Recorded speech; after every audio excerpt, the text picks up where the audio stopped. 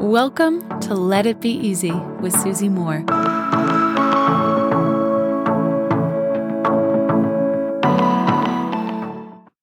So a few years ago, I wrote a column about an unconventional way to set good New Year resolutions. And it was really interesting because there's a lot of the same advice out there, right? It's, get clear, set an intention, make sure your habits support your dreams, rely on solid systems, maybe just focus on one thing. And look, that's all great advice. Do whatever works for you. But sometimes I feel like in almost like the overwhelm of all the things we can commit to, things we want to be, do, and have, allow more in, we can almost miss what it is that's actually really going to move the needle. Whatever is actually the most critical or crucial when it comes to what will really drive results and create change. So the advice that I gave in this column was to think for a second of all the things you definitely would not put on your list. And stuff came up like spend more time on my phone, work more, eat and drink more, take even less time off, make even less effort with my family, spend more money. Have fun with this. Play around with this for a second. What is something that would be absolutely idiotic to have on your resolution list or on your goal list? What are some things you should absolutely not be doing? Things that just absolutely would never ever make the cut because they are in direct contrast to what's right for you. Maybe one thing is clear, maybe two or three things are coming up. So you can look at your thoughts, right? The ideas, the resolutions, the goals that would never ever make the list because they are absolutely in contrast to what you most want.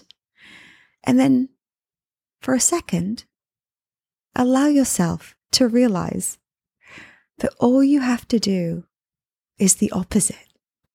Do the opposite. Do you need to work less? Do you need to make more of an effort with your family? Do you need to spend less? Do you need to eat and drink less? It's so obvious when we see it in the opposite, right? This is what I call opposite action. Think about it, even, for example, from a business owner's perspective, right? If I think, oh God, I want to have a really, really great 2024. Okay, so what would I do what would I definitely not do as a business owner? I wouldn't be lazy. I wouldn't get distracted with shiny objects. I wouldn't drop the ball and not follow through on projects.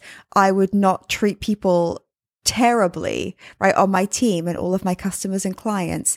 I would stop the podcast, stop content creation, stop caring about people. Well, sounds like all I have to do is the opposite. It's so funny how it can be so much easier to know the things that we shouldn't do. It's often because our brain is wired this way. So think to yourself, what's something you absolutely would never add to your list?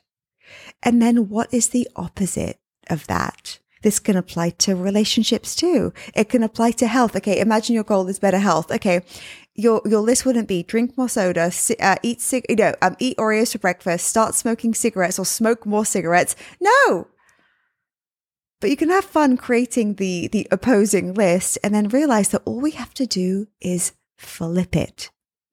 Share with me your ideas on Instagram. I'm at Susie.Moore.